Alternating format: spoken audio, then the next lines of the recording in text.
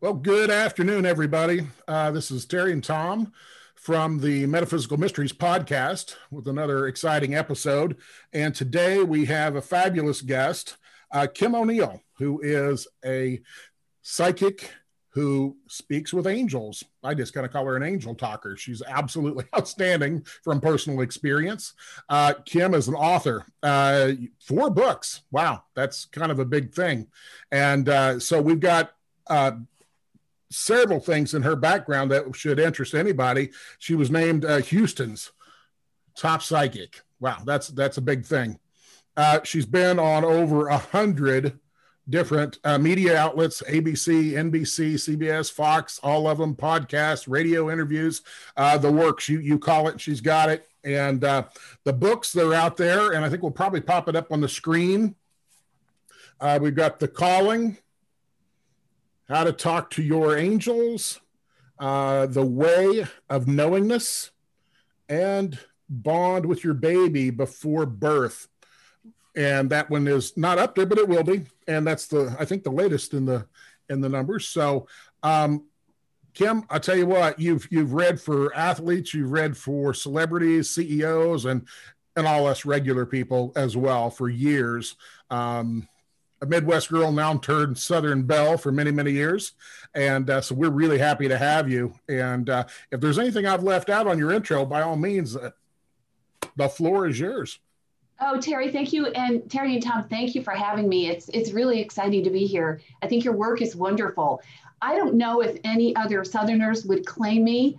So I don't know if I'm so much a Southern belle. I think I'm a displaced Midwesterner. I still, think of that as home, but I love it here too. But thank you for that nice introduction. I have been channeling for 30 years, and I love the opportunity to kind of get inside people and be able to hear what their angels want to share with them. And it remains as exciting to me now as it did when I first started. And everyone is so unique. We're all like snowflakes. And to be able to have the privilege of communicating with people's guardian angels and to hear about their unique gifts, talents, and abilities, and be able to share that with them and help them with actionable steps to take in regard to where they can be going at any certain time. One of the biggest questions I'm always asked is, why am I here? What is my life's work? Do I have one? Do I have any gifts, talents, and abilities? And I get this question from everybody, people who are wildly successful entrepreneurially, people in the performing and creative arts who already have tremendous success, Olympians. And a lot of people will say, what am I here to do? Because we have certain interests at certain times in our lives. And what I found is that no matter how successful we are, we can outgrow what we're doing at any given time. And then we're back kind of wondering, so who am I now? What am I going to do? And I've channeled for people, teenagers. And one of my favorite clients is a World War II fighter pilot, and he's 94. One of my favorite clients. He is so amazing. And so he asks, what's next for me? And in the future, will I meet somebody? And it's just really every day for me is a new adventure. And I love my work. Love it. I bet you do. So do you think back on how you got started? I mean, is there if somebody else was trying to get started, how did you do it? Would you have any recommendations for somebody else who wants to? I mean, obviously you've written a book about it, so I mean, I'm sure you got thousands of recommendations, but how compare that to how you got started and how it is now to get started. If I was going to really, Terry, really good question. If I was going to get started now, there's social media that wasn't around. There weren't even, cell phones when I started. So right now, I think it would be simpler to get started, not easier, but simpler in that you have a way to market yourself globally and let people know about you and know what you have to offer, because there's many different channels, psychics, mediums out there, just like there's many physicians and attorneys and mechanics and podcasters. And so all of us are unique. So So I would, if somebody was starting now, I would recommend that they really hone their skills and that maybe put the books down and maybe, you know, take a class or two from somebody, but then it's all about the work. And it's all about, are you dedicated and do you love the work? A lot of people say, oh, you know, I'm really intuitive, but I would never want to do one-on-one sessions. My God, to be locked in that schedule every day. And I love it. So it's important for somebody to figure out, you know, are they going to be, just because you're intuitive doesn't mean that that's your life's work, because we're all intuitive, all of us. So for either channels, psychics, mediums, or healers, anyone under that spiritual umbrella, you really have to love the work and be dedicated to serving other people. And also, I think having a non-judgmental nature helps a lot, where, you know, you're channeling for people in all walks of life, and male, female, younger, older. And these days, you know, gender is very fluid. So there's a lot of things that are new and different from when I first started.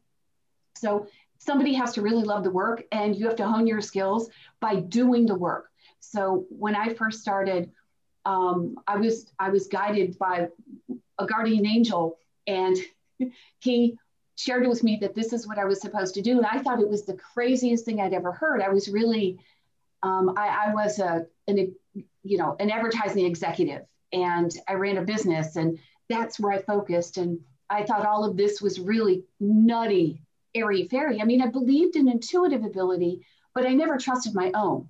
So one day I was, I'll make this really short.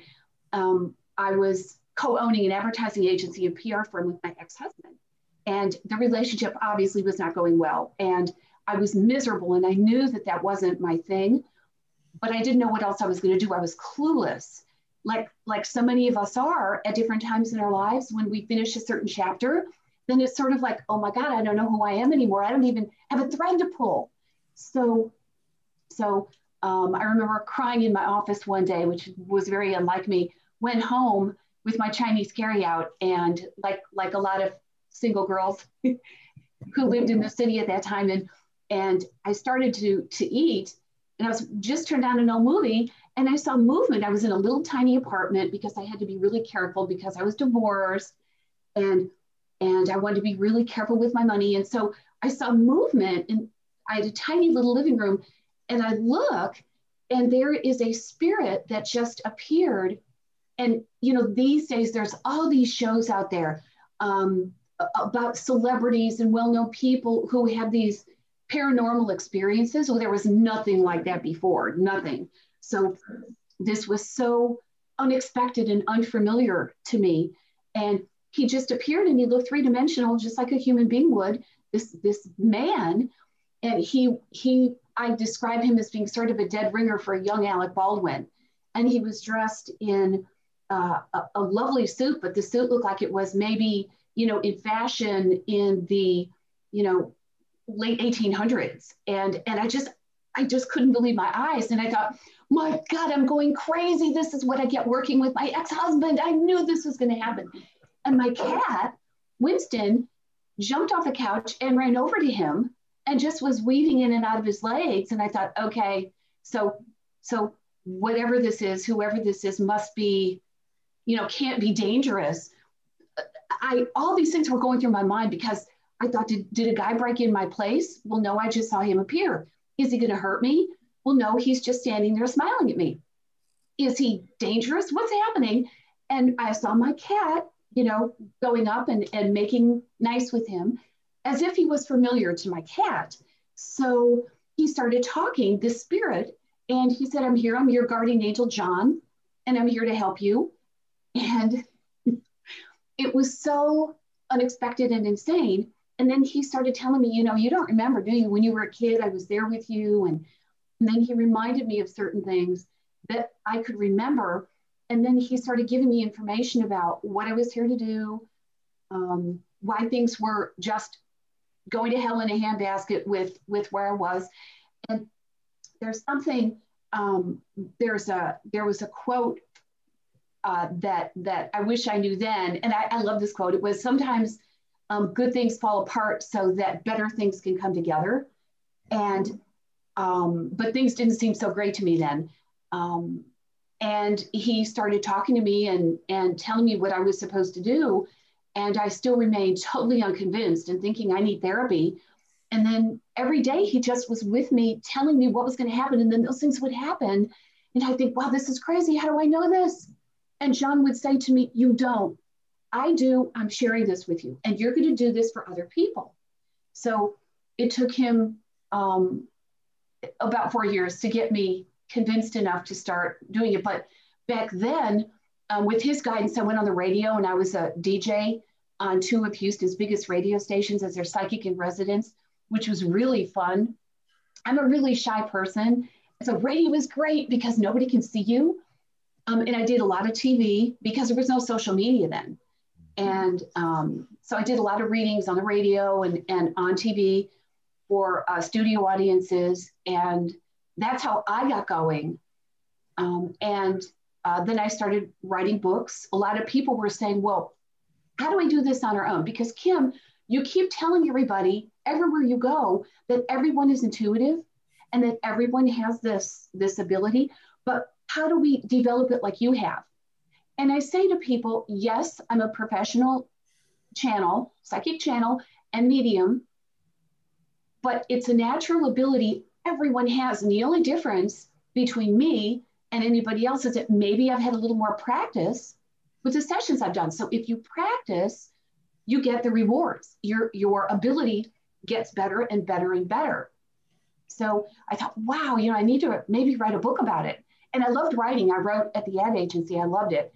So I wrote my first book, How to Talk with Your Angels, to help people understand, number one, that they have guardian angels, that there's no reason they can't learn to communicate with their guardian angels, that the more they practice, very quickly, your skill just expands tremendously. And then you have that ongoing, huge benefit of getting actionable steps to take every day, knowing you're on the right path, knowing you're moving not only in the right direction, but in the right time frames, having this confidence, this knowing that you know who you are, and that every day you have this resource. It's free, completely free, and we're all surrounded by angels. And so I was thrilled to write that book and to help people understand that they don't need people like me to be able to access their intuitiveness, and they should be. So folks say, well, I call you, Kim, because you confirm things that I've already picked up, but I want that confirmation. Or I've just lost my thread. I just feel kind of lost, and I need somebody to do it for me just for now. So Sure. That's typically, my clients tend to be really go-getters and people who like to move forward and people who want to trust their intuition. Type A. Well, type A personality. Well, type A. Exactly. And I've recently created a quiz that I hope to have finished. If anybody watching, listening is interested, just go to my website. It should be up fairly soon. And what I learned is there's really kind of 4 different groups of people intuitively. There are first the folks who are really open and really aware and really receptive, and they already have a pretty good trust in their ability. Then there are folks who are blindingly intuitive, but they're a little afraid to trust their instincts and their judgment and kind of what they're hearing and sensing. And so sometimes they miss out on opportunities because of that, or something happens, they say, oh, I knew that, why didn't I take action? But they're really intuitive. And the third group are folks who are intuitive, but their intuition comes sporadically, kind of in spurts. So when they get something, they're aware of it and they're willing to move forward with it. But what those folks want to do is get their intuition on demand whenever they want it, just like kind of the first 2 groups. And it's definitely doable. And then the fourth group is where I was when I left the advertising agency, kind of an open portal, just waiting to learn and grow and figure out who I am and why I'm here and where can I get consistent guidance and direction. to help me so that I'm not going off in all these sabotaging directions. Right. So I tell people a lot of times when they ask me that question about, how do I, how's everybody intuitive? And typically what I say is, well, look at it this way. Most people in the world can drive a car. Now, the little old lady, it's 90 years old, might only drive to the grocery store and church, and she does it at 25 miles an hour. But you get a Dale Earnhardt Jr. who's doing a Daytona 500 and is running at 200 miles an hour. I mean, the difference is, practice and getting good at doing the driving, and very much people we call psychic or mediums, they would be your race car drivers. Somebody who's really developed that skill and goes faster, quicker, better than everybody else. Doesn't mean the other ones don't have it. They're just kind of, chugging along. And that's the development. So, yeah. And so that brings me to a question. You talked about your angel named John. How would people, find their angel's name? And then moreover, obviously angels are all over the world, according to most people. I mean, most Americans believe in angels, as do other religions around the world. So clearly, do they give you the name because that's how you would understand them? Or do they give you the name because that's really the name? I know, obviously, we work in names here, not, Right. Their angel name is going to be different than John, I assume. So you get any insight on that? Absolutely. Okay, a couple of questions there. My understanding and what I'm sharing with you is my truth and what I've learned in 30 years. Okay, so everybody has guardian angels, and often people have a number of them depending on what time in their life they're in. So if someone is really open and receptive, if someone moves forward with initiative, and or if someone is starting a new chapter of life, they tend to have more guardian angels. And I think, Terry, that it's important for us to remember, one of the things I learned is that we can so easily communicate with our angels. All we have to do is ask. So we need to learn how to and remember just to ask for what we want. Okay, guardian angels, I'm trusting that you're there. What are your names? What are your names? And listen to what pops into your head. This is called telepathy. And so it's that simple. And it's just trusting that you are hearing correctly and trusting that those are the names. I don't look at intuitiveness like one of Nostradamus's quatrains, right? So when I go to channel, I don't want it to be like, I give information to someone and they say, oh my God, what does that mean? It could mean this, it could be that, I'm not sure. It could be interpreted all kinds of different ways. So we can actually receive information from our angels that is brutally forthright, which I think many of us want and need. So we understand it. Just get down to the point. Let me know so I understand exactly what I should do. And they provide names that they've chosen for themselves, sort of like, we've got names that we've chosen for ourselves. So our guardian angels all have names. It's nice to, know those names. And another important thing, besides asking for information that we want, it's giving ourselves permission to develop our intuitiveness. Often we just have to give ourselves permission. And I never realized that until just recently.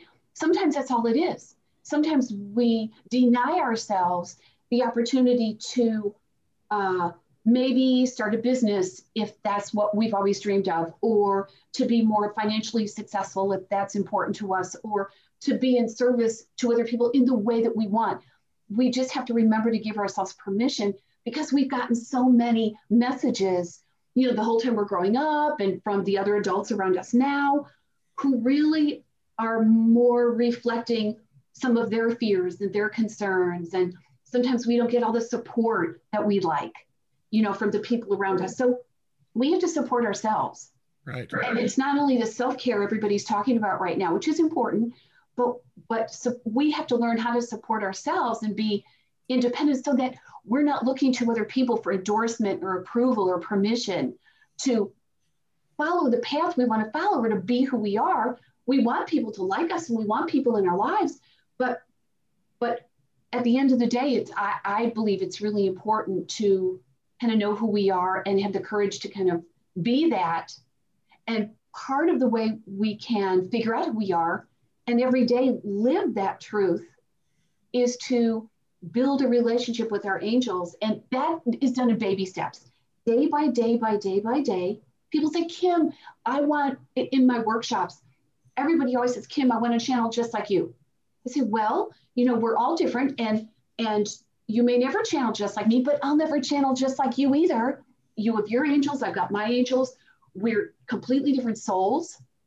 So I tell everybody, if you practice, I promise you are not only going to expand your ability, but you'll expand your confidence and your trust in what you receive, because we can make decisions based on what we hear from our angels, the guidance they give us. Now, they're giving us guidance. They're not telling us what to do. So I make it really clear when I channel for people, when they ask me about health issues, when they ask me about legal issues, when they ask about personal issues, business decisions to make, that your guardian angels are not healthcare providers. They don't have a law degree, et cetera, et cetera. I make that clear and say, this is guidance for you to take in and decide what it is you're going to do. But I channel a lot for people who are business professionals or entrepreneurs. And I channel for people in all walks of life.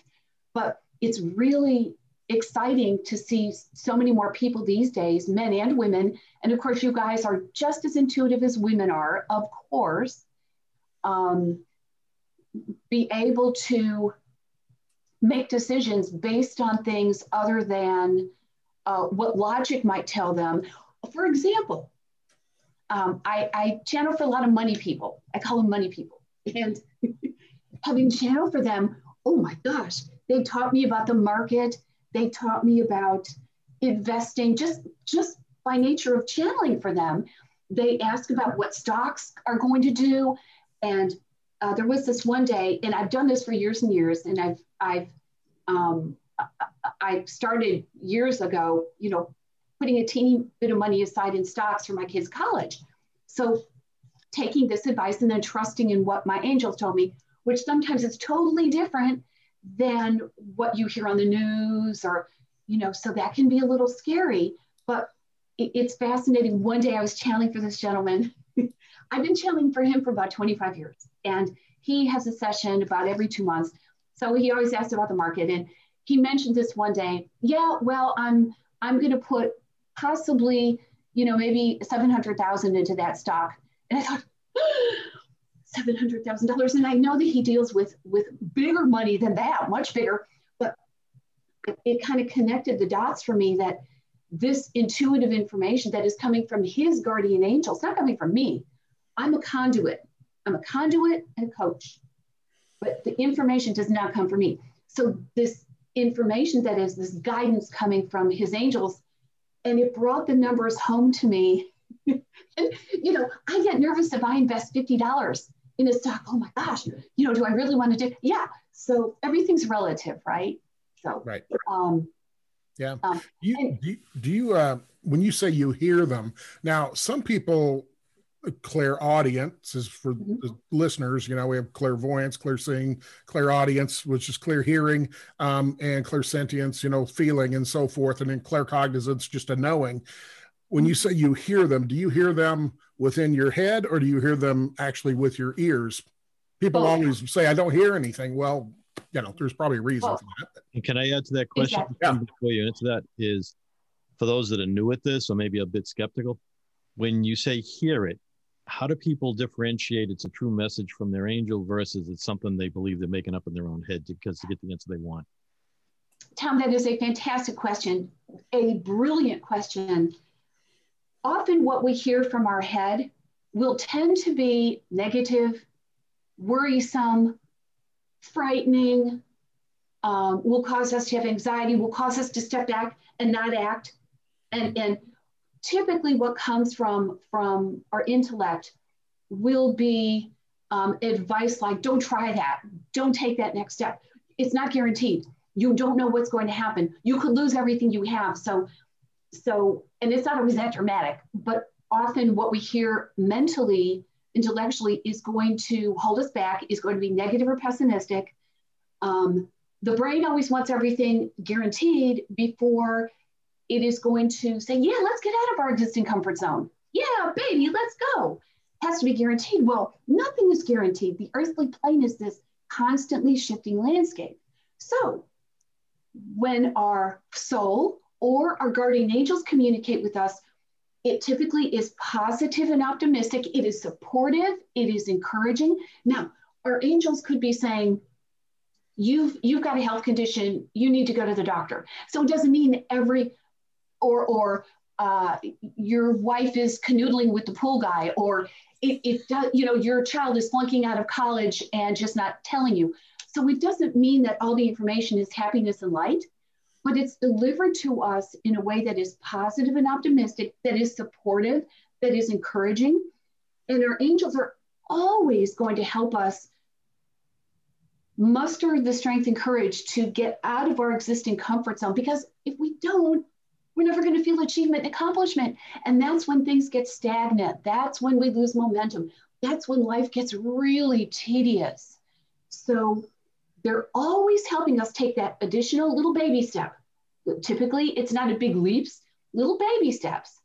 And so I tell people in my workshops that in my sessions that this is how you differentiate between the head and then what's coming to you intuitively. Also, it's a matter of just asking. If we've received some information, like we have an epiphany, or something just pops in our mind, we can ask our angels, was this you? Was this you guys? Did you just share this information with me? And this is what helps to create this back and forth communication, because that's what it is. It's back and forth. We're asking them for information and sometimes, feedback and support, and they're communicating information and insight and being there to inspire us and support us. So if we develop the routine of asking them, was this you guys? I'm not sure, maybe it was my head, although it didn't sound like my head, because my head's never told me to do that before. So it's developing this communication where it's like we're talking to a friend on the phone. And Terry, to answer your question, the way I hear them inside my head, it's like I'm talking to myself, and everybody gets telepathy. They get telepathic information where it just pops in your mind and you think, how did I know not to take Bailey Road home from work? And here I get home and I look on my computer and Bailey Road was all flooded. And I've never taken this other road, but I did today. How did I know to do that? So sure. We hear things inside of our head.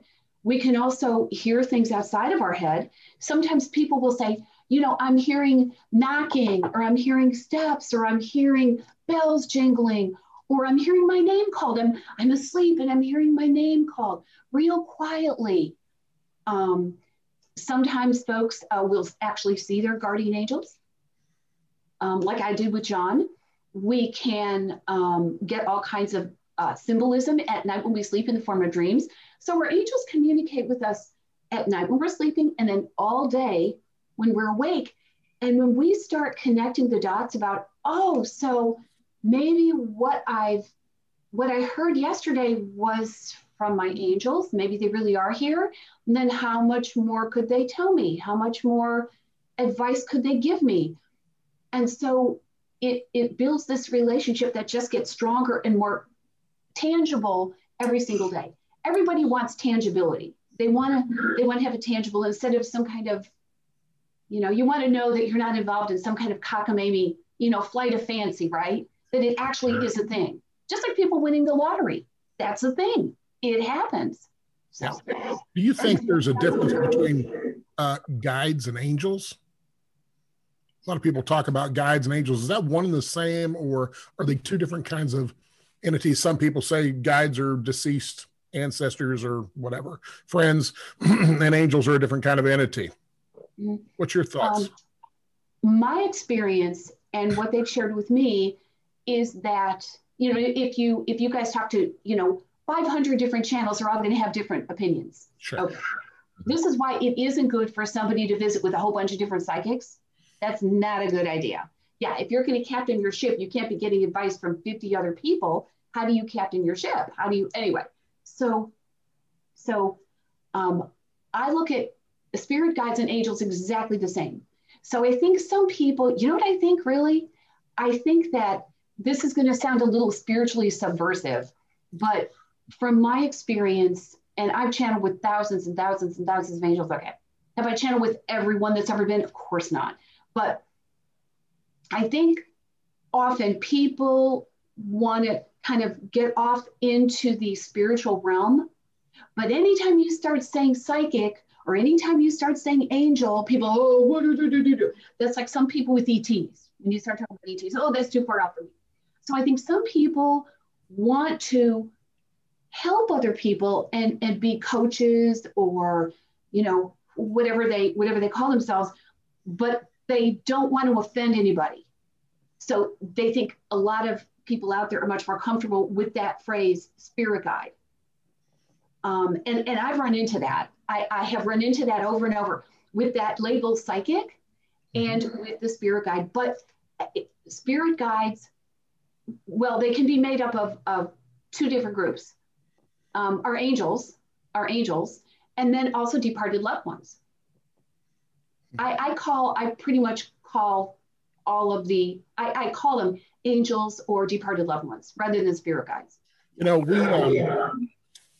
here in the Bible Belt, I was recently watching, and I don't normally watch a lot of this, but I was watching some prophetic people, religious types, and mostly, obviously, Christian, and where I'm at.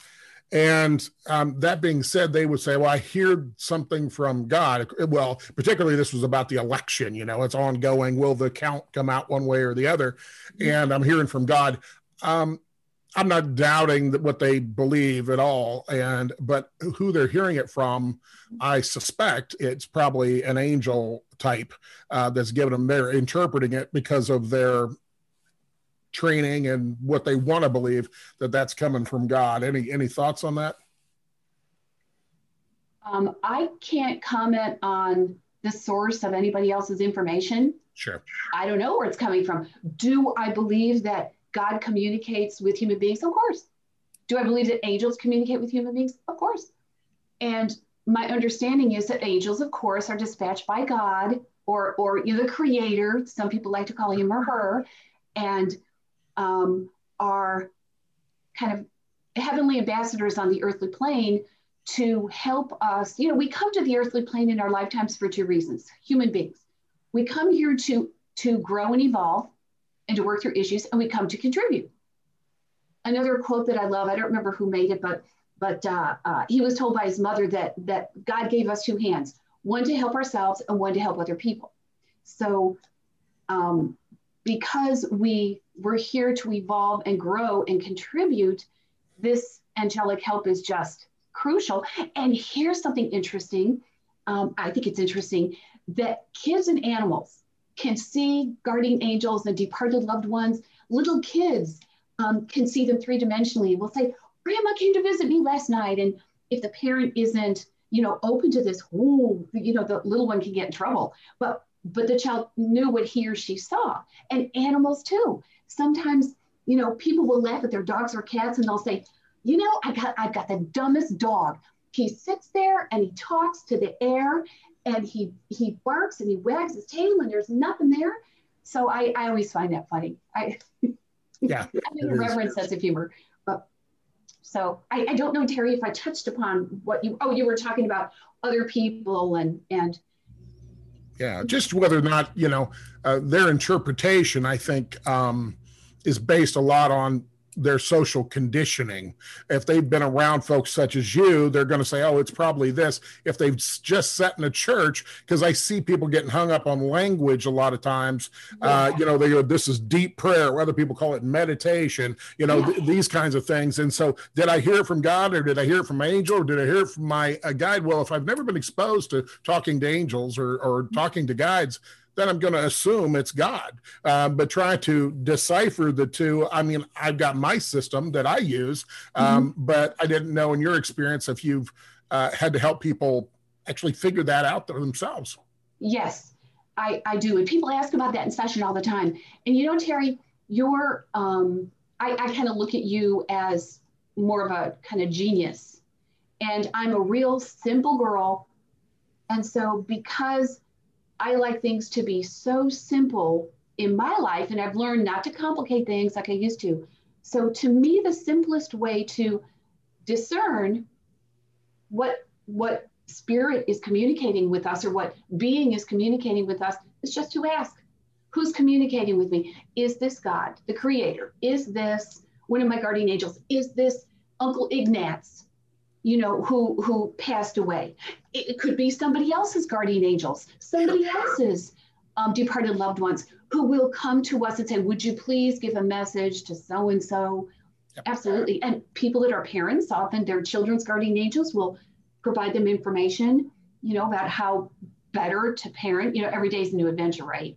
Absolutely. So, yeah, I get the same thing. I mean, I'm with you, you know, because I do some what I call illuminations. They will just come through super fast, and you know, you can almost auto write them. They're coming through like that, and do it on the computer.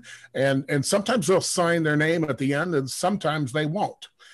So I find it fascinating. And when you get it from the higher, I'll call it higher vibrations, you know it. I mean, it's just really clear. It is succinct. It's almost scripture-like in a way, is how I get it. And then if it's more personal for somebody, I've even got it in different languages. And then when I call the person, I said, I don't know what this is. This person's 1,000 miles away from me. It came in for you, calling you. And I read it in the language and that I got. And they said, oh yeah, I know who that is. It's my mom. I was, you know, certain kind of a Native American, and that's from that language. And I'm like, I'm glad you know, because I did not. So yeah, it's some of that stuff. That is awesome. And Terry, you had the openness and receptivity to receive the information, and then you mustered the initiative to deliver it. And really, I have the sense, kind of knowing you, that you deliver information which is such a gift to other people without needing their feedback to let you know that you've heard correctly and that you passed it along to the right person at the right time, that you know that feedback is great and it's terrific. But I definitely get that sense about you, that you have the courage to know what you've heard or sensed or seen, however you've picked it up, and then to know when to deliver it. Yeah, it's kind of fun when you got all these guys standing behind you. And you know it. That's a team effort is what it really is. You know, I just happen to be in the flesh right now, so that's kind of handy. And I like giving information, and sometimes I'll give it. I mean, I had a lady the other day, and her mother had been deceased, and she didn't ask me for a reading, but she was actually helping me with a piece of medical equipment. And as we were chit-chatting back and forth, I said, hey, and my wife happened to be there, and she goes, do you have anything on her mom? I said, so that's the lady standing behind her. Yeah, I do. And the mother was just going to give me a little bit. And one of the things she said was, hey, something about, she was showing me a picture of blackberry cobbler. And I said, this is from your mom. It's blackberry cobbler. I have no idea what this means, but you will. But she did say she was going to stop by for Thanksgiving, just so you know. Well, about a week later, through my wife, she contacted her and said, I checked with my sister, and apparently blackberry cobbler was my mom's favorite dessert. You know, those are nice, and I love giving those. I told my wife, I cannot imagine just walking around and sitting in a restaurant giving readings to, I just do that all the time just for fun, to give it to waitresses or whatever. And it's something they absolutely needed to hear, a message from their dad or their mom or grandpa. And you know, and people say, well, why would they talk to you? And I said, listen, I always say it's like a desert out there, and I'm a phone booth. And for the Yeah. young kids that don't know what a phone booth is, it's like a cell phone out in the desert. Mm-hmm. And so if you're out in the desert, you see a phone booth, what do? You go in, you try to talk to friends and family. They just happen to be in my close proximity, and they start talking, and then I deliver the message to them. And I've had more waitresses laying in the chairs crying, but a happy cry. Yeah, it's fascinating. I love to do that. And to just, as I go through life, if there's a message to give, I give it. And sometimes my wife will always ask me, are you going to tell them or not? And I said, I don't know. It just depends if we get the right time. But if they press me hard enough from the other side, I always deliver. Mm-hmm. And I think that's why I get those.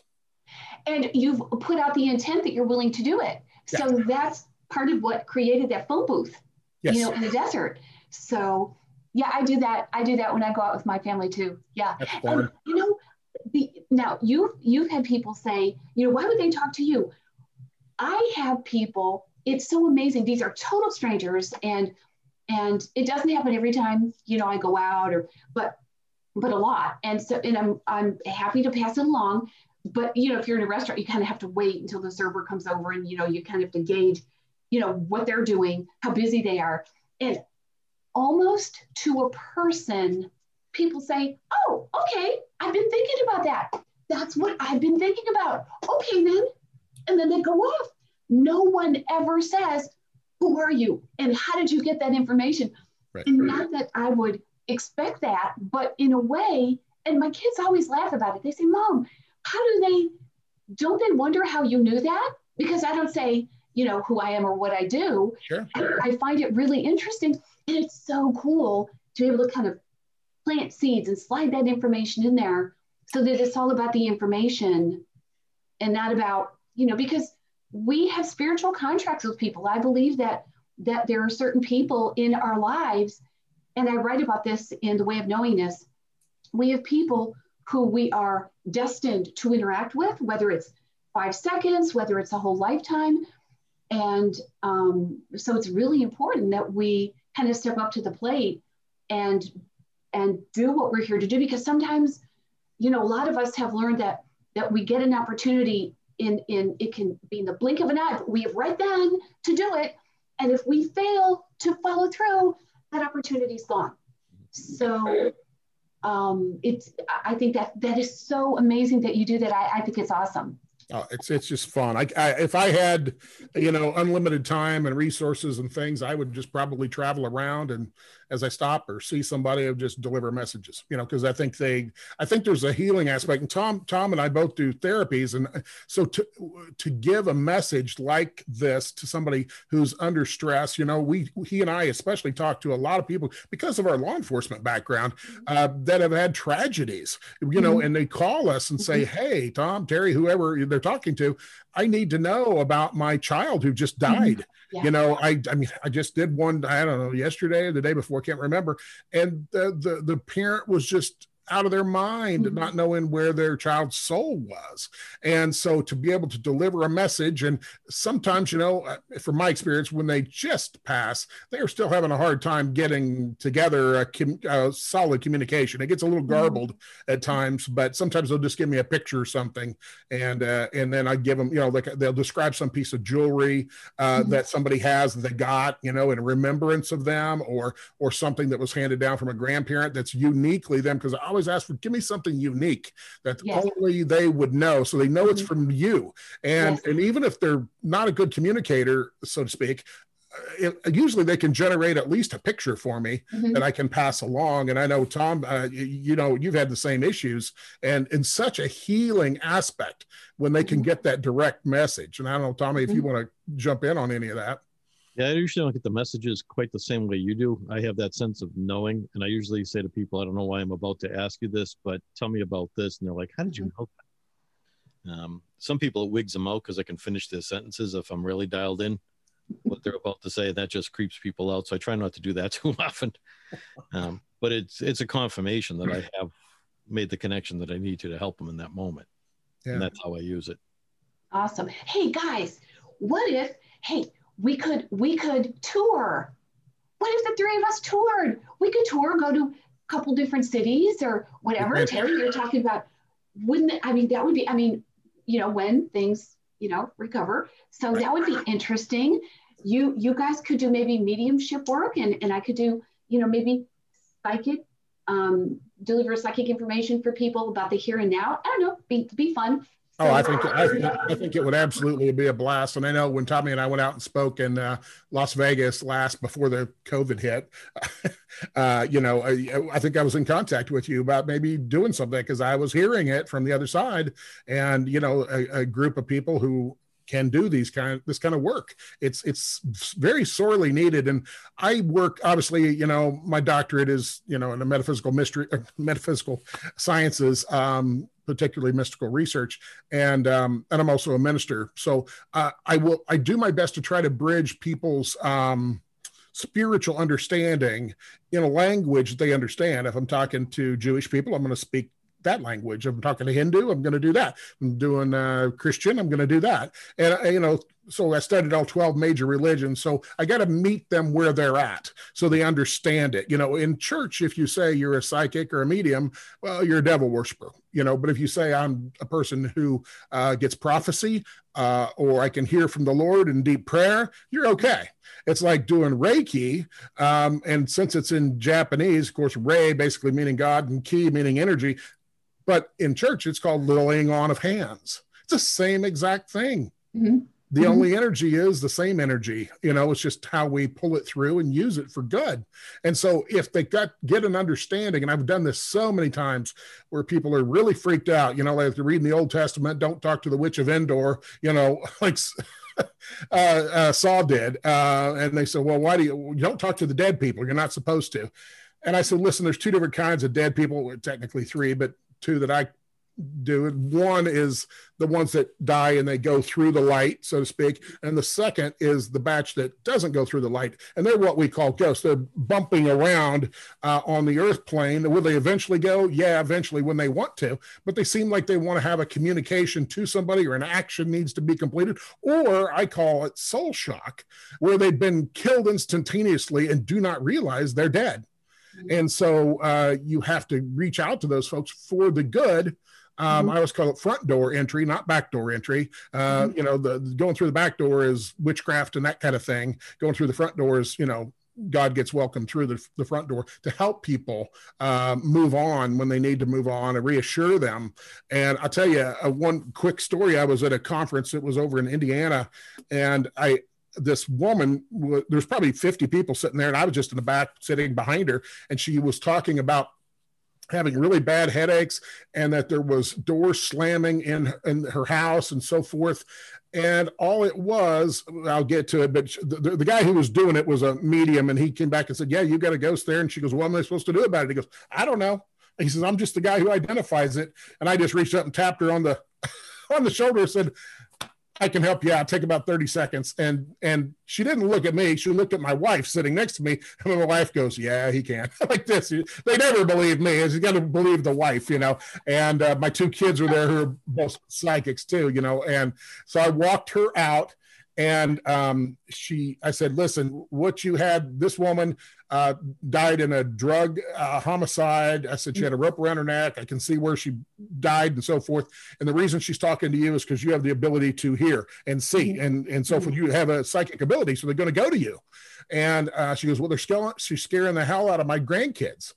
And I said, I understand. And she goes, and I have a splitting headache right now. I said, well, would you like me to send her on? And she goes, yeah, but she's just in my head. And I said, I know. She's actually got a grip on my arm right now. I can feel her gripping my arm very tightly. And she says, well, why is she doing it? I said, because she knows I can. And when I did it, I called and I used two angels, escort angels, and they came down and snatched her, and whoosh, she was gone. And this lady looks at me and she goes, oh my God. She goes, my headache is instantly gone. And I could see her going, gone. And so she's like, oh my God. And she says, my headache is gone. And she goes over and hugs my wife, not me, my wife. And even I saw her an hour and a half later at this conference, and she came up to me and same thing. She goes, God bless you. She said, I couldn't get rid of that. And the biggest thing I asked her to do, I said, do you know the family? I said, because what she's worried about is her child. Her child went to foster care, and she wanted the child to go to extended family. I said, do you know this family? She goes, I know of them. I said, would you be willing to at least try to get a hold of them to see if they can look after this child and, at least give them the option? And she said, I would do that. And then I sent her, and she went. She goes, I can hear her way off in the distance. And I said, yeah, but she's not coming back. And she never did. Wow. So it's pretty cool, to be able to do that. That is amazing. Terry, that would be interesting. I bet you have a gazillion stories, one more fascinating than the other. It'd make a great book. You think? I do.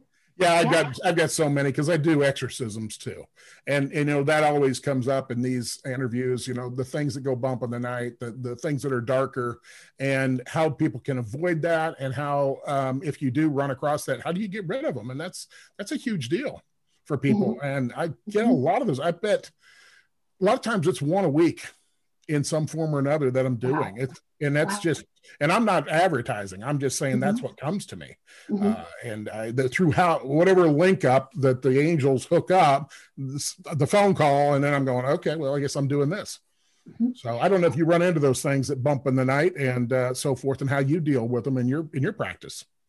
It was really interesting. We lived in what we call our haunted townhouse. But I look at the earthly plane as sort of spiritual grand central station. So I think that it's more unusual not to pick up on, ghosts and angels and departed. And once we start opening up, we get much more sensitive to these things. And what I found, Terry, is that sometimes there are spirits who just want to hang out. They look at us as the intruders. They don't want to interact with us. They don't want to have anything to do with us, but they were here first, and they just choose to hang around. And the more open we get, the more we can pick up on them. And sometimes that scares people at first, but then when they realize, well, gosh, I'd rather be able to do it than not. And not all spirits that hang out where we are problematic. When we moved in our house, we've lived in this house 18 years. And when we saw it for the first time, we walked in the front door, and my husband said, Kim, now listen, we want to negotiate here. Now, we haven't seen it. If we like it, don't act like you like the property. Just, stay cool, which is not me. So we walk in, and we had looked at homes for years, and hundreds of homes. We walked in, and it was like the house said, you're home. And my angel said, this is it. And I started weeping in the entryway saying, this is our house. And my husband just rolled his eyes. But then we talked to the owner, and he said they're selling the house, and the family had kind of split up because they had a daughter named Leanne who, they had 3 kids, and this was their family home. When the kids grew up, they were the only owner of the home, from 1980. And she was killed by a drunk driver going to work one day. She's like 29 years old. So I could feel her in the house. I could feel her. And she's this darling, darling spirit, just this darling energy. And so it's like, oh, this is going to be a great place for us. And if there was ever a homeowner who was selling and, they were going to find buyers who weren't going to be upset by that, we're perfect. So the day we moved in, I walked into the kitchen, and there was a vase of sunflowers, my favorite flower, and then a note. And it was from the wife, the girl's mother, but the wife who lived here. They were divorced at that time. And she left me a note, and she said, I hope you enjoy our house. We always did. And I know Leanne is going to come, and she's going to stay here with you. She's not going to move on with me. She's going to be here with you, and you and your kids are going to love living with her. And I thought, wow, that's really awesome. And we could feel her and see her, and she would talk to the kids, and we'd hear the kids giggling in their rooms, in their cribs. It was just amazing. So we can have wonderful relationships with spirits. We see so many things on TV about, they're spooky, they're dangerous. And I think many spirits are here to just hang out as they choose to, because they choose to, and we could have a great relationship with them. Sort of like what Hollywood has done to extraterrestrials, when, you know, we could say to people, look, if they wanted to hurt us, they could, and they would be. So I find it fascinating, and I won't get on that soapbox, I promise. But well, we've been on that soapbox before, so nothing new for us. But if people actually knew what was going on around them and how much space they share with other entities, it would probably freak a lot of them out.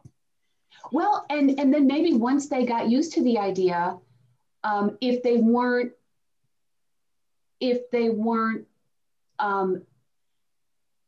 invested in, how do I want to put this?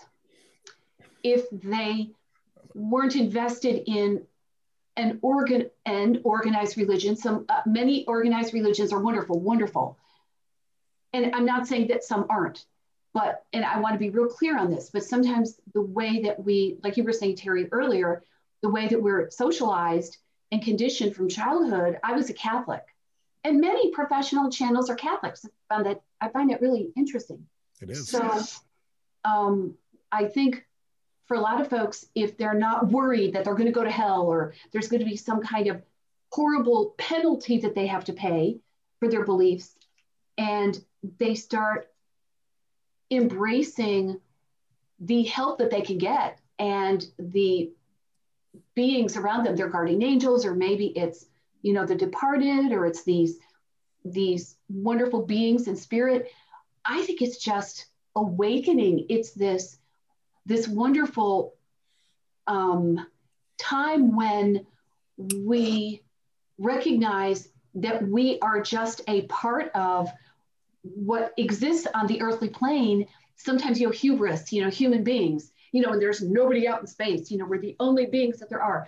So, and everyone's entitled to their opinion, everyone's entitled, but I think it's so fascinating and not only restorative, but inspiring to awaken oneself and widen one's horizons to all of the possibilities that are here right on Earth, to make the earthly plane magical and beneficial, and it's not all gloom and doom. And so, but yeah, that's why I look at things.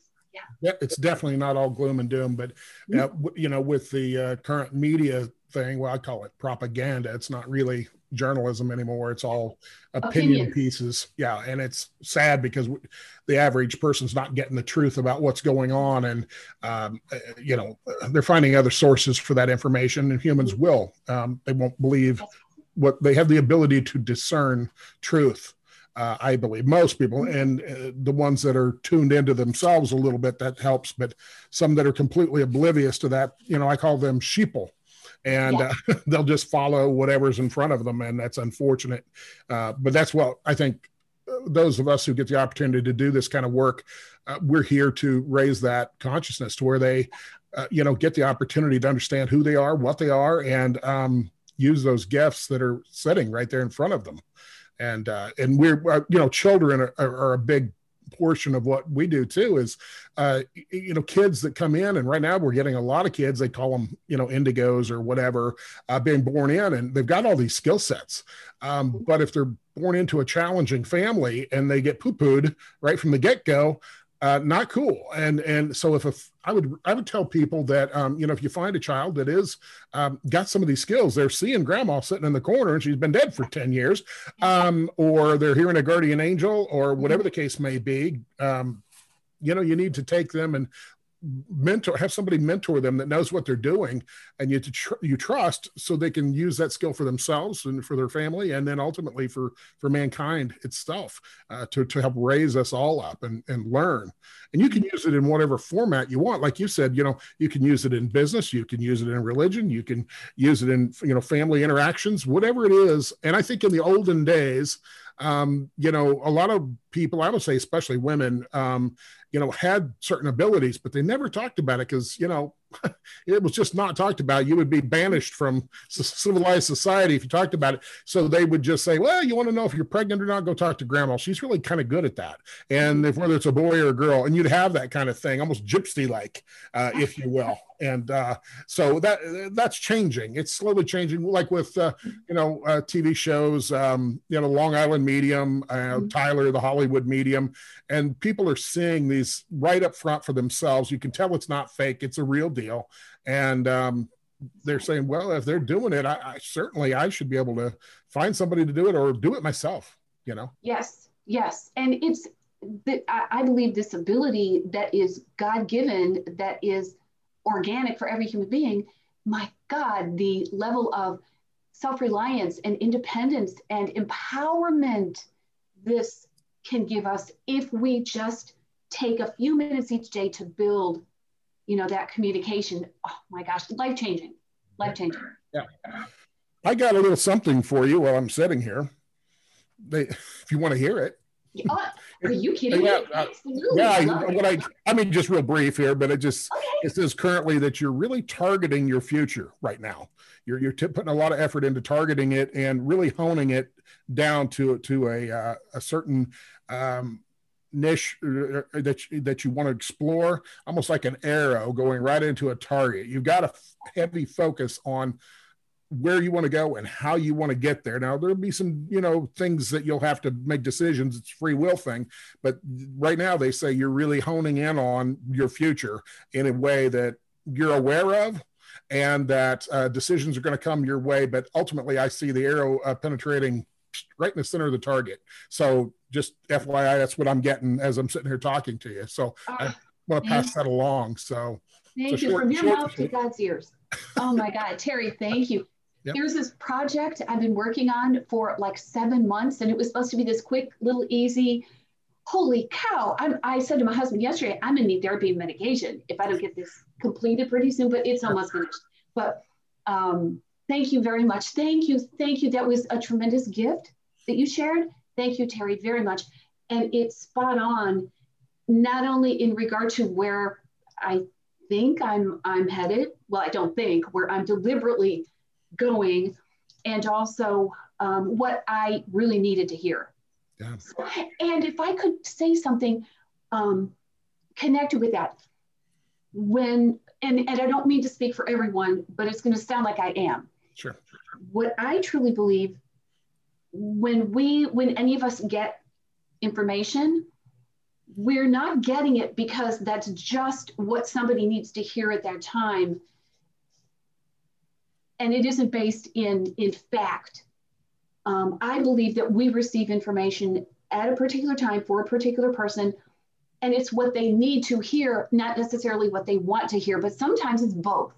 Mm-hmm. So anyway, because I could go on and on. As you know, once you start to open the channel, it goes on and on and so forth. But hey, Terry, that's so funny. I get into trouble at workshops because I love to channel for people in the audience. So I start channeling, and their angels talking to me, and I'm relaying information, and I get all excited, and then I'm thinking, okay, time wise, I need to move on to the next person, and then their angel keeps talking to me, but just wait. Just tell her this and just tell her that. Yeah. And once we get into that, it's just so much fun to relay information. It is. It's a blast. And it's really good stuff too. So I'll just say there's one person that's coming up in your mind that you're wary of. You're correct to be wary of. And it's related to your projects. There's something that is, it says wary, and you know who this person is, and it's something you need to address, and it'll come along. So it's all about, thank you, staying within the lines, so you don't bump the wrong way when you don't need to. Exactly. And without some of the angelic help that I've had, that would have been really hard for Kim to have figured out all on her own. Yeah. So thank you. Yeah. It's interesting that a little something has just come up recently. So that's very confirming. Good. Okay. Well, they say you know it, so act on it. And I know you will. And, that's the fun part about getting tuned in. It's sometimes, for me anyway, I find it a lot easier to do it for other people than to do it for myself. But that, you can do it both ways. And you just, I enjoy just handing over what I got. And that's fun. And so, as we hone down here, I guess, if somebody wants to get a hold of you for your services, what is the best way or your preferred way to do that? It would be email or phone call, just easy peasy. So I conduct sessions. I still conduct full-time sessions, and writing a new book right now, and excited about getting a podcast up and running. So if they want to get in touch with me, either go to my website, KimO'NeillPsychic.com, or just call me, and I will. I have the workbook that I'm offering folks, and it's really fast and easy and simple, and it's called the AM Brain Drain and Intuitive Jumpstart Exercise, and it's real simple. We can do it every morning, and it just helps us quiet all of the negative mental thoughts, so we're able to hear and be open to our intuition. And if we do this for a couple minutes first thing in the morning, oh my God, it's just amazing. So I'm really excited to offer that to the folks who are actually listening. That sounds very, very useful. And Tommy, you should take her up on that. Yeah. Tommy he's so intuitive. He says, no, I'm not. I don't do what you, the hell you don't. Absolutely. But I think there's folks, and Tom, you can address this, but that could really use that I think it's more of a confidence thing than a skills. I mean, yeah, to develop your skills, but when enough people tell you can do it, I think that helps you move along. And Tom, I don't know. What do you think? Yeah, definitely. Because, there's a lot of people out there, I think, that have glimpses, if you will, insight of their abilities, but they have no way to confirm that they're correct. And I think they just dismiss it. I know that's what I've done in the past, that I'll put myself out of what I thought of. And it's kind of what you said earlier, Kim, when you go, son of a gun, I knew the answer. Why did I skip over that? That kind of thing. Right. I think there's probably a lot of people in that category. When I work with folks, that's what I hear. And so they just need that confidence building ability and some way to confirm that what they're getting is truly what they're getting. I think that confirmation, that's really important.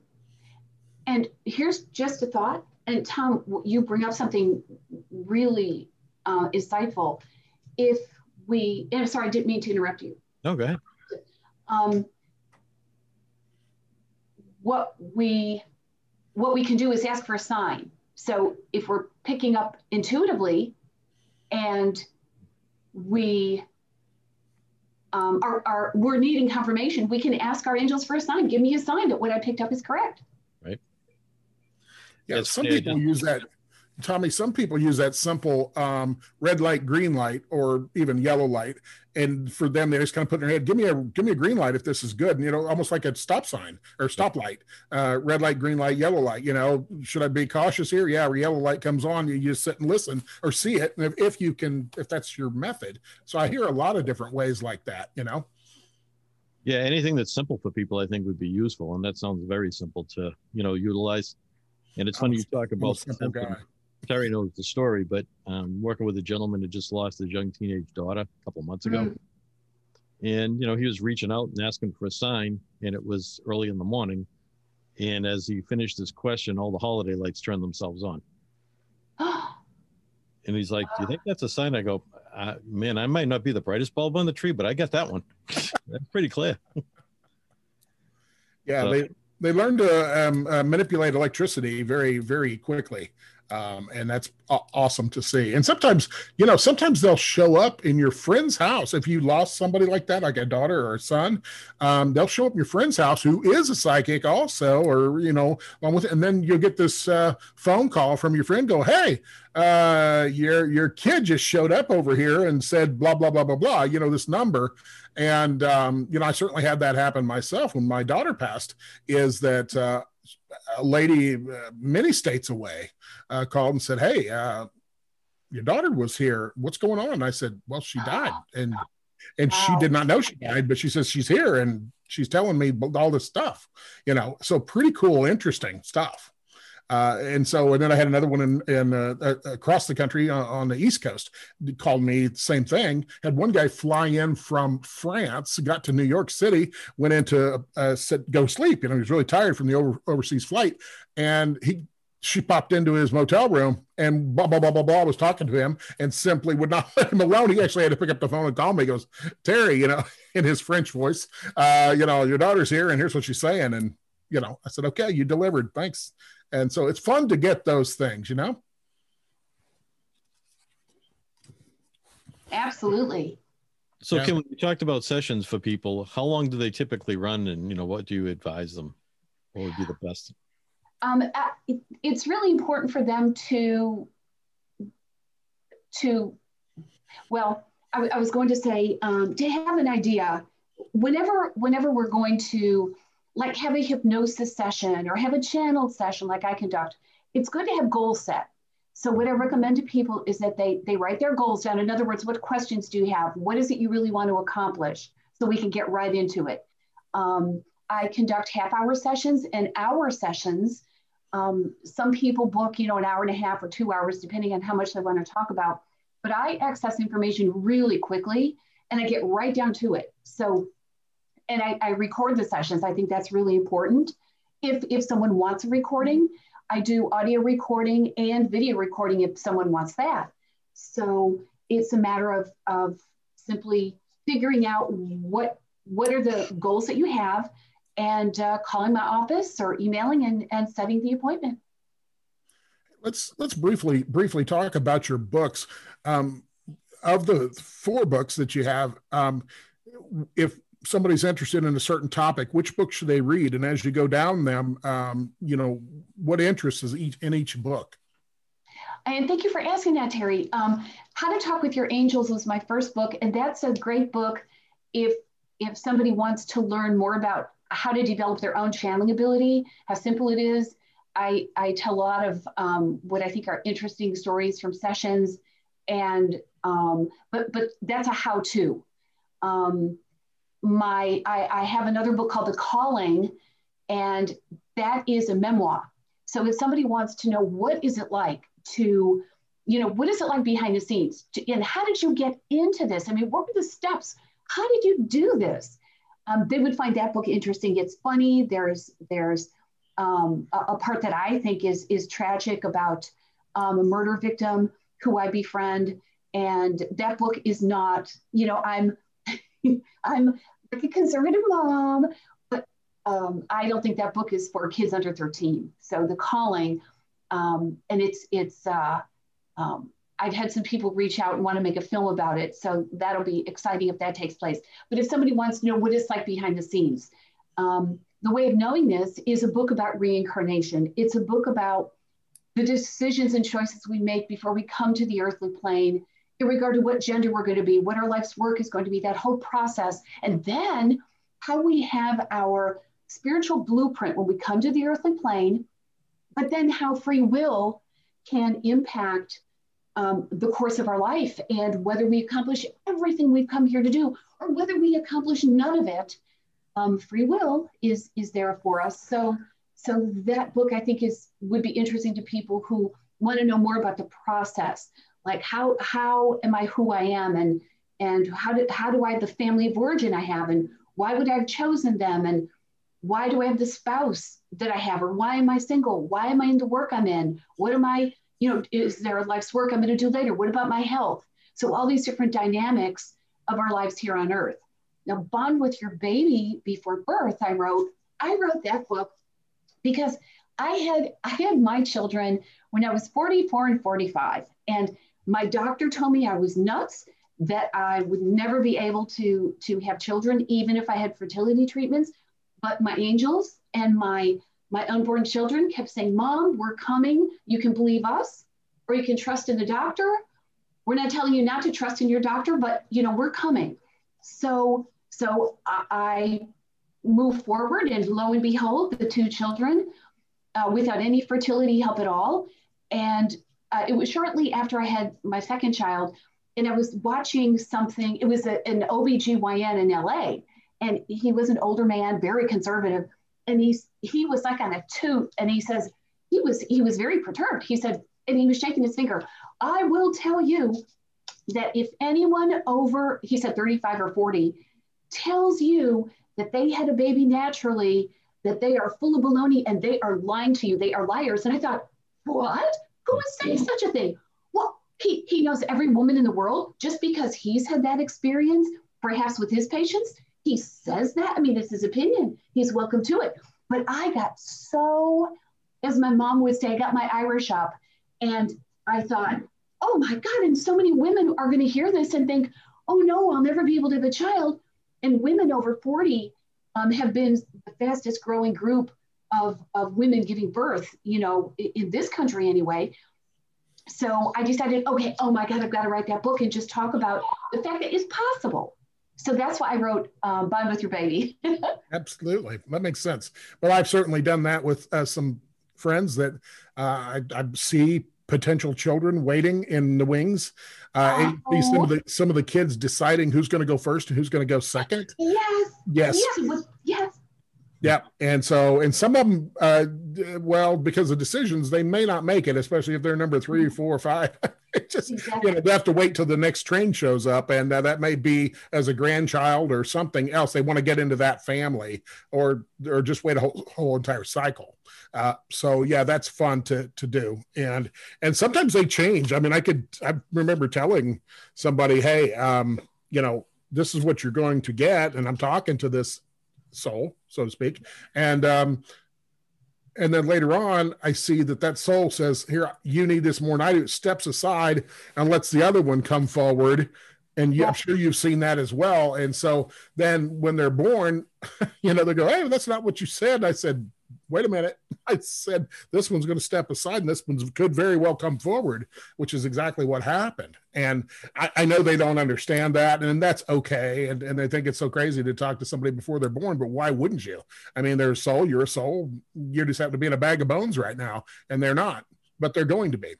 So yeah, exactly. I find that fascinating. Exactly. Oh, it is. It is. And that happens frequently. It really does happen frequently. So I've been in conversations with many women. They say, oh, you said it was going to be my daughter. And this turned out to be my son. Well, yes, because your son wanted to come first. So yes, and that plays out. I kind of call it going standby. When we're on the other side and we choose a family of origin and a mom and a dad, or sometimes we're choosing a biological set of parents and then an adopted set of parents. Mm-hmm. But I call it going standby because that can shift and change, yes. As the soul chooses. Just like what I have found out about miscarriages, sometimes it has nothing to do with what the mother did or didn't do to take care of herself, and there's so much guilt there and so much trauma. Sometimes it's that the soul says, you know what? I'm not going to come right now. I'm going to wait and come later. I'm going to have the same mom and dad, but I'm going to wait. My son did that. Yeah. So, yeah. I totally get that. Absolutely get that. And it happens all the time. And I get a lot of that, people asking those questions. And of course, I remember one time I was sitting getting a haircut. And of course, I'm looking in the mirror behind me. And my lady who's cutting my hair said, so how long have you been pregnant? And she's like, she stops, her mouth drops. She goes, oh my God, how do you know that? I said, it's a gift. And she goes, I haven't even told my husband yet. Oh. Well, you better get to that. It looks like to me. And what I actually see, I feel the two souls in one body. That's what I feel. Wow. And so then I typically, there's like almost a double glow, if you will, from their energy. And so I pick it up pretty quickly. And then, I can normally tell them right at that very point whether it's going to be a girl or a boy, just from that. And that's fun. And they're like, oh man, you're crazy. And I said, no, I could be, but I'll see you in 9 months or 8.5 now. So. Right. And Terry, I'm sure that's not the first time you've heard that, nor the last. Right. Yeah. That's fun. I take that with a badge of honor. And I had a trooper one time call me, and he says, Terry, he says, I'm in a problem. And I said, you are? He goes, yeah. And he says, I have lost my badge and my passport, and I have got to fly out overseas, and I have got to have that. And I said, oh, really? Well, what would you have of me? And he goes, well, tell me where they're at. I said, here's the deal. Your passport, I said, you put in a place that was very safe, and it was in with some other documents. And I said, tomorrow morning, you're going to get up and you're going to walk to it and you're going to find it. I said, but it'll be in a very safe place in your mind. And I said, and your badge is in the bathroom. He goes, oh, no, it's not. I've already checked. I said, your badge is in the bathroom. And so the next morning he gets up, he goes to his safe, and there's a pile of papers. He pulls out from the pile of papers his passport in the papers in a safe place. And that he calls me, oh my God, it's in my safe. And I said, good. He goes, but that badge is still not in the bathroom. I've checked it upside down. I said, nope, it's still in the bathroom.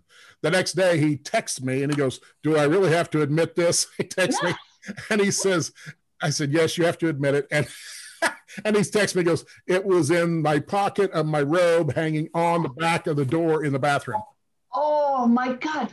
Terry, I have a question. When people ask you to in your mind's eye try and find something that's missing, and you get a location, do you ever feel like I do, like, oh, I if I was there with them, this is where I'd be looking? And do you ever get that feeling like you wish you could go and find something because you'd be able to find it? You would go right to the room and right to the area?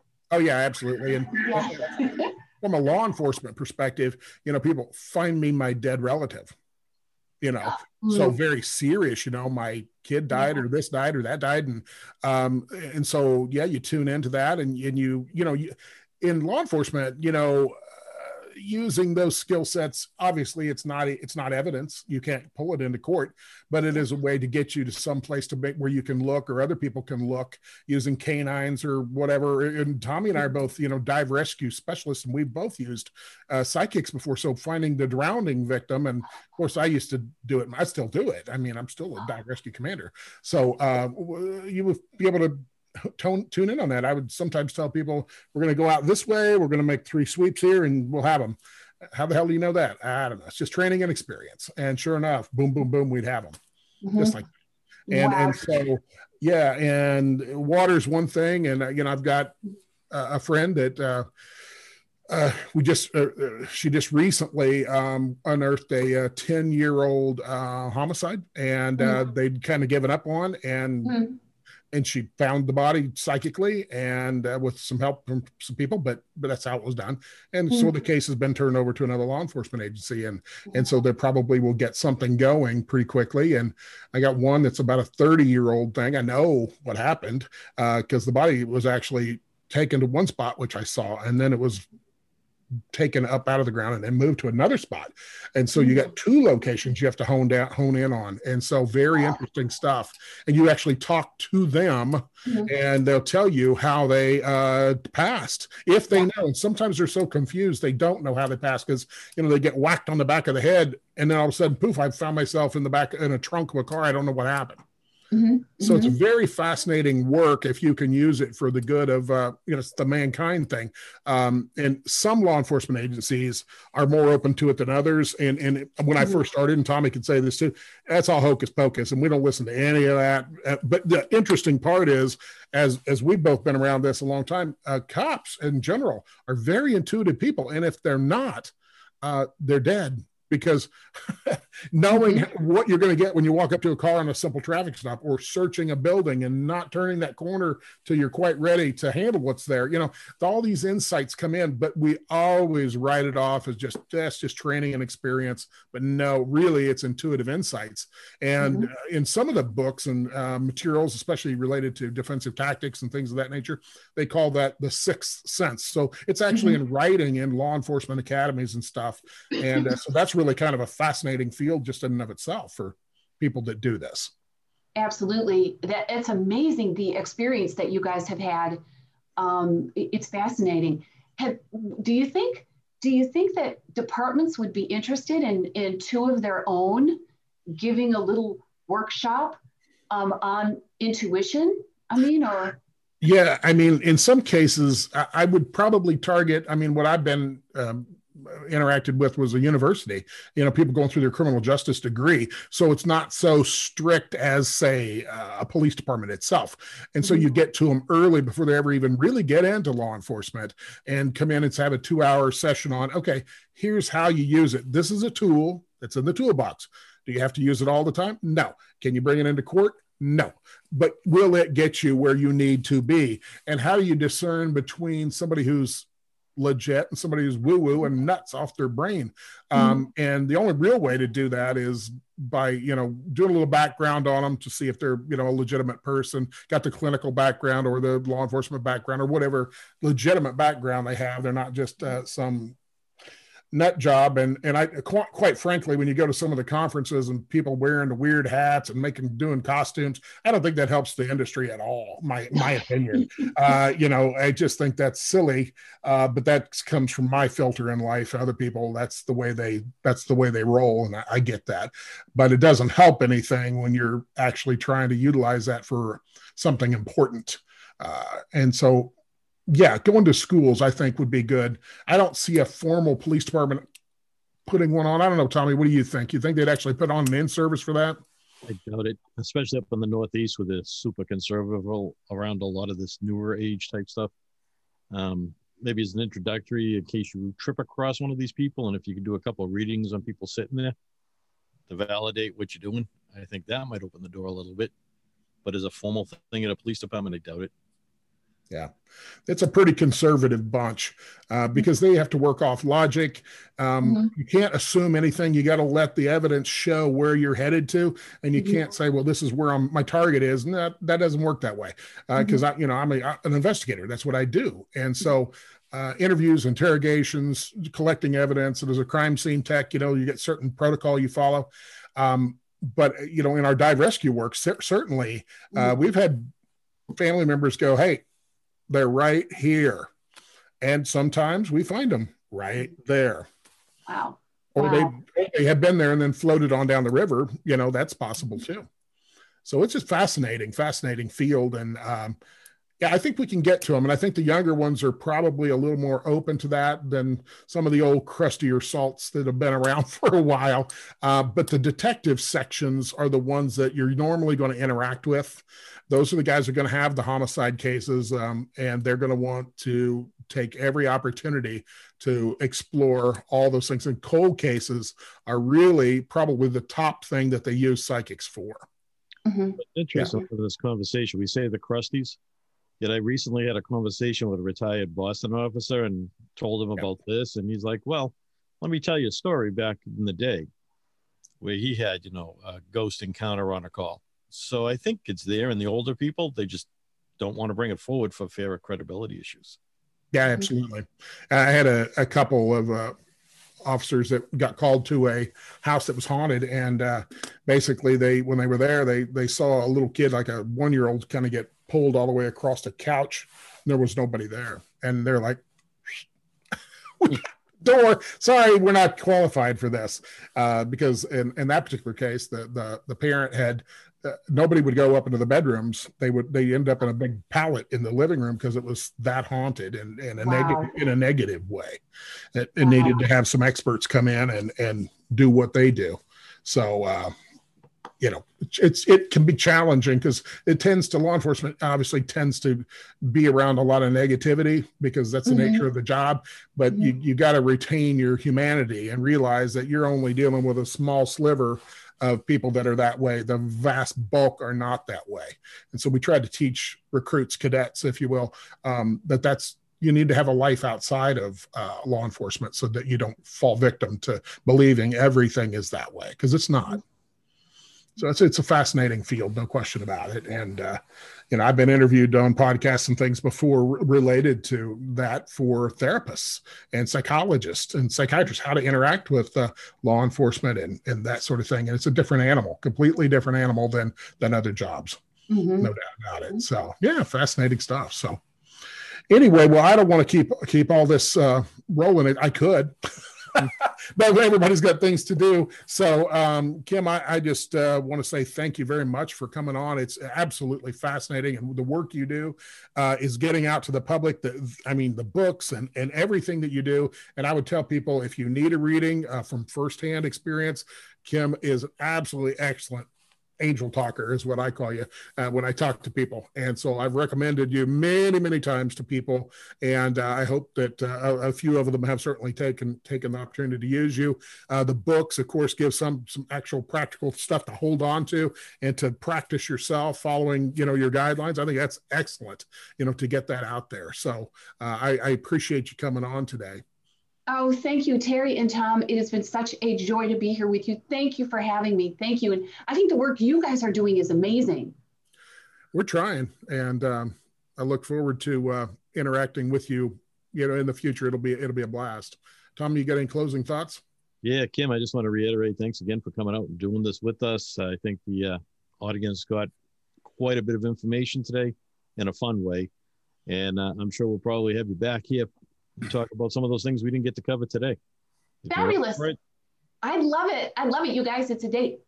Sounds fantastic. Like a plan. Well, from all of us here at the Metaphysical Mysteries, we will see you next time, and take care out there.